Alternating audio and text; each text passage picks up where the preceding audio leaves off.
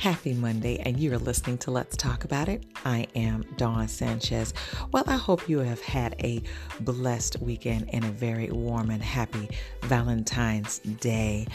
I must admit, Valentine's Day for me is actually celebrated every day, meaning this: I am around people who love me, who adore me, and not only do they celebrate me, but they want to be a part of my life.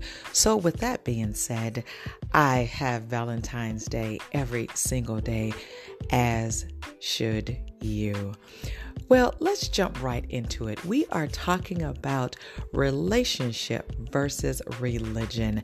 And last week, I gave you Matthew 12, chapter 12, verse 9 and 15, where it went into the synagogue where this man had a disability or a deformity in his hand, and he was looking for charges to bring against Jesus and asked him, basically, are we supposed to perform a miracle during a Sabbath? And Jesus shut them down by saying, if your sheep was in trouble, would you not save it?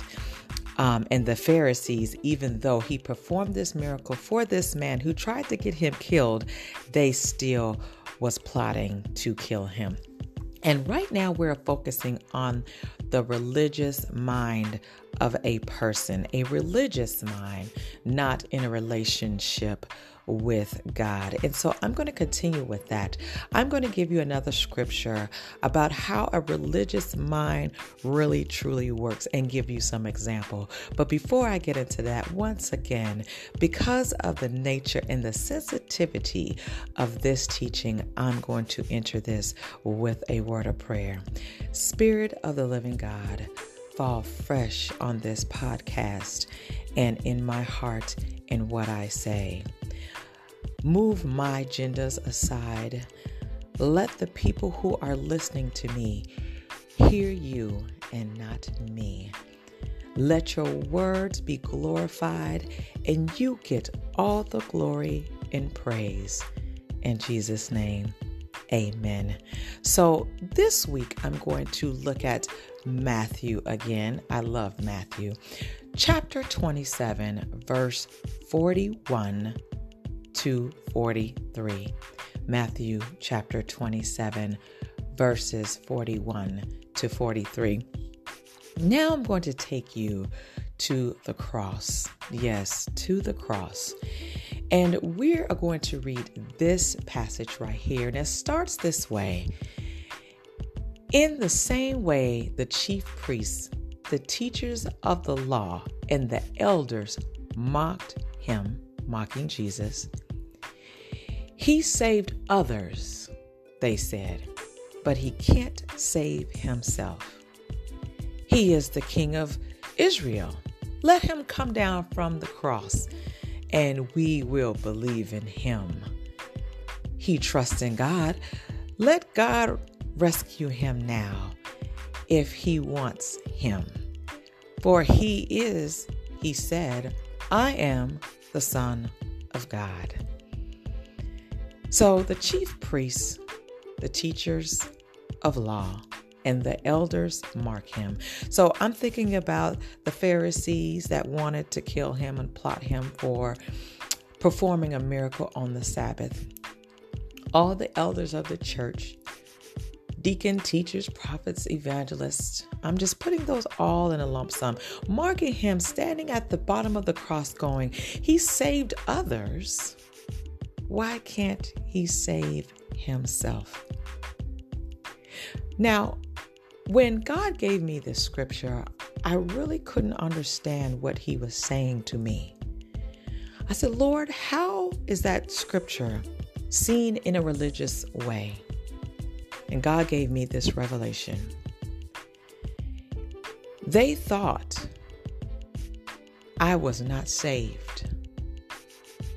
He said, but I was all the way saved. For I was and still am the King of Kings and Lord of Lords. I brought salvation to them, and they didn't even recognize that I was already saved. Yes, daughter, hanging on the cross, bleeding, crying, Abba, Father. But I was saved. I was filled with his presence. And the only reason why I could carry on this act of love was because I was saved.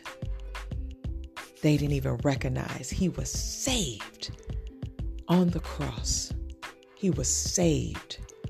He was in relationship with God, and the people who were considered chief priests and teachers and lawmakers of God didn't even recognize that he was free.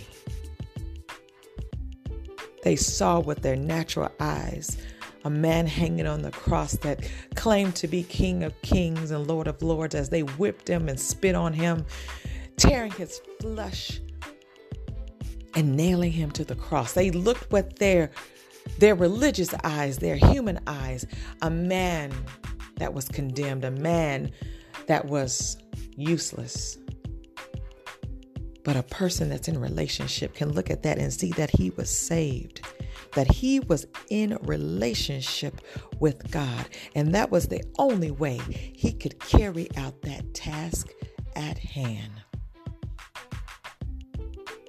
How many people do you know that you look at them and you question their salvation because they don't talk like you and they don't act like you? And don't get me wrong, God does have a certain standard about us once we are in him. But everybody's on different levels and different paths and different walks with the Lord. The way we see them might be different than the walk that we see ourselves. How many times have you judged a person because they didn't sound like they were saved? If only they would believe like me, then I will believe that they are Christian. Does this hit home? Are you being condemned or convicted? I remember in my early walks, because I was taught in both religion and relationship. And I learned very quickly not to judge anyone's walk. We don't know what that person has been through, and we don't know what that person is going through. I believe salvation is not one size fit all. Jesus approached everybody differently when it came to salvation. Even when he picked out his disciples. And we think quoting a scripture and wearing my cross around my neck and in my ears, carrying a Bible in my purse makes me in relationship with the Lord. That does not. And in the same way, the chief priests, the teachers of the law, and the elders mocked him by saying, "He saved others," they said, "but he can't save himself. He's the King of Kings of Israel, is he not? Let him come down from the cross, and we will believe in him." How many times have you heard someone say, "I'm walking with God," or I'm there and I'm struggling, or I used to believe in God, or I used to go to church, but I got hurt along the way. That does not mean that they don't talk to God. That does not mean that they are not in relationship with him. Even the ones that ask questions to the Lord, why? It does not mean that they're not in relationship with him. As I close out today, I want you to think about those people that are around you that don't sound like you and don't look like you and don't pray like you and don't have the same faith as you.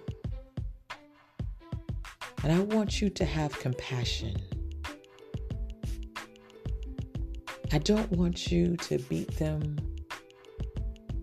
with your faith and your practices and your rituals. Yes, I said it. Your rituals and your traditions.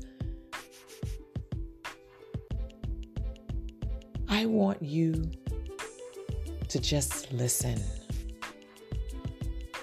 and watch their actions. Because see, Jesus had already proven who he was. Although he did not come here on this earth to prove anything to anyone.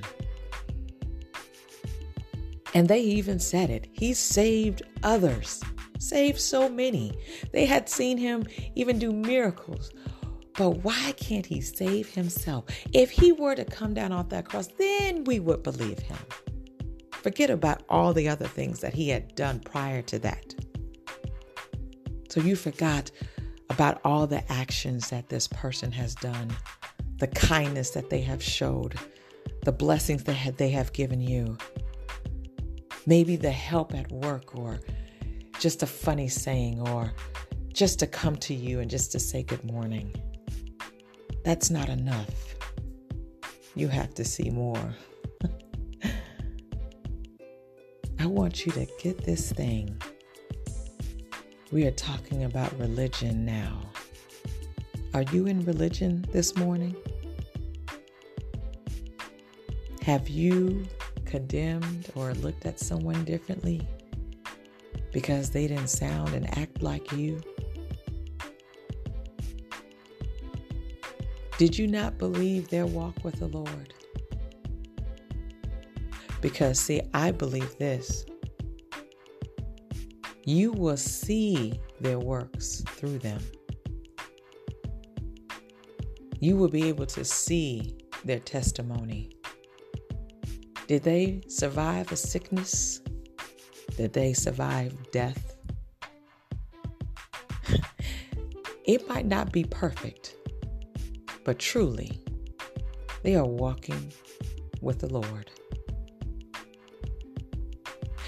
God is talking to them, and it might not sound like you, their reply, but they're talking to the Master. That is it for me. I hope this podcast is a blessing to you and to many others. Thank you so much for sharing, sending me love, and blessing me beyond measures.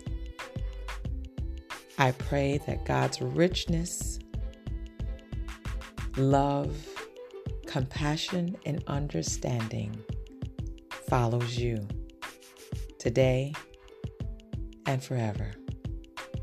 You are listening to Let's Talk About It, and I am Dawn Sanchez.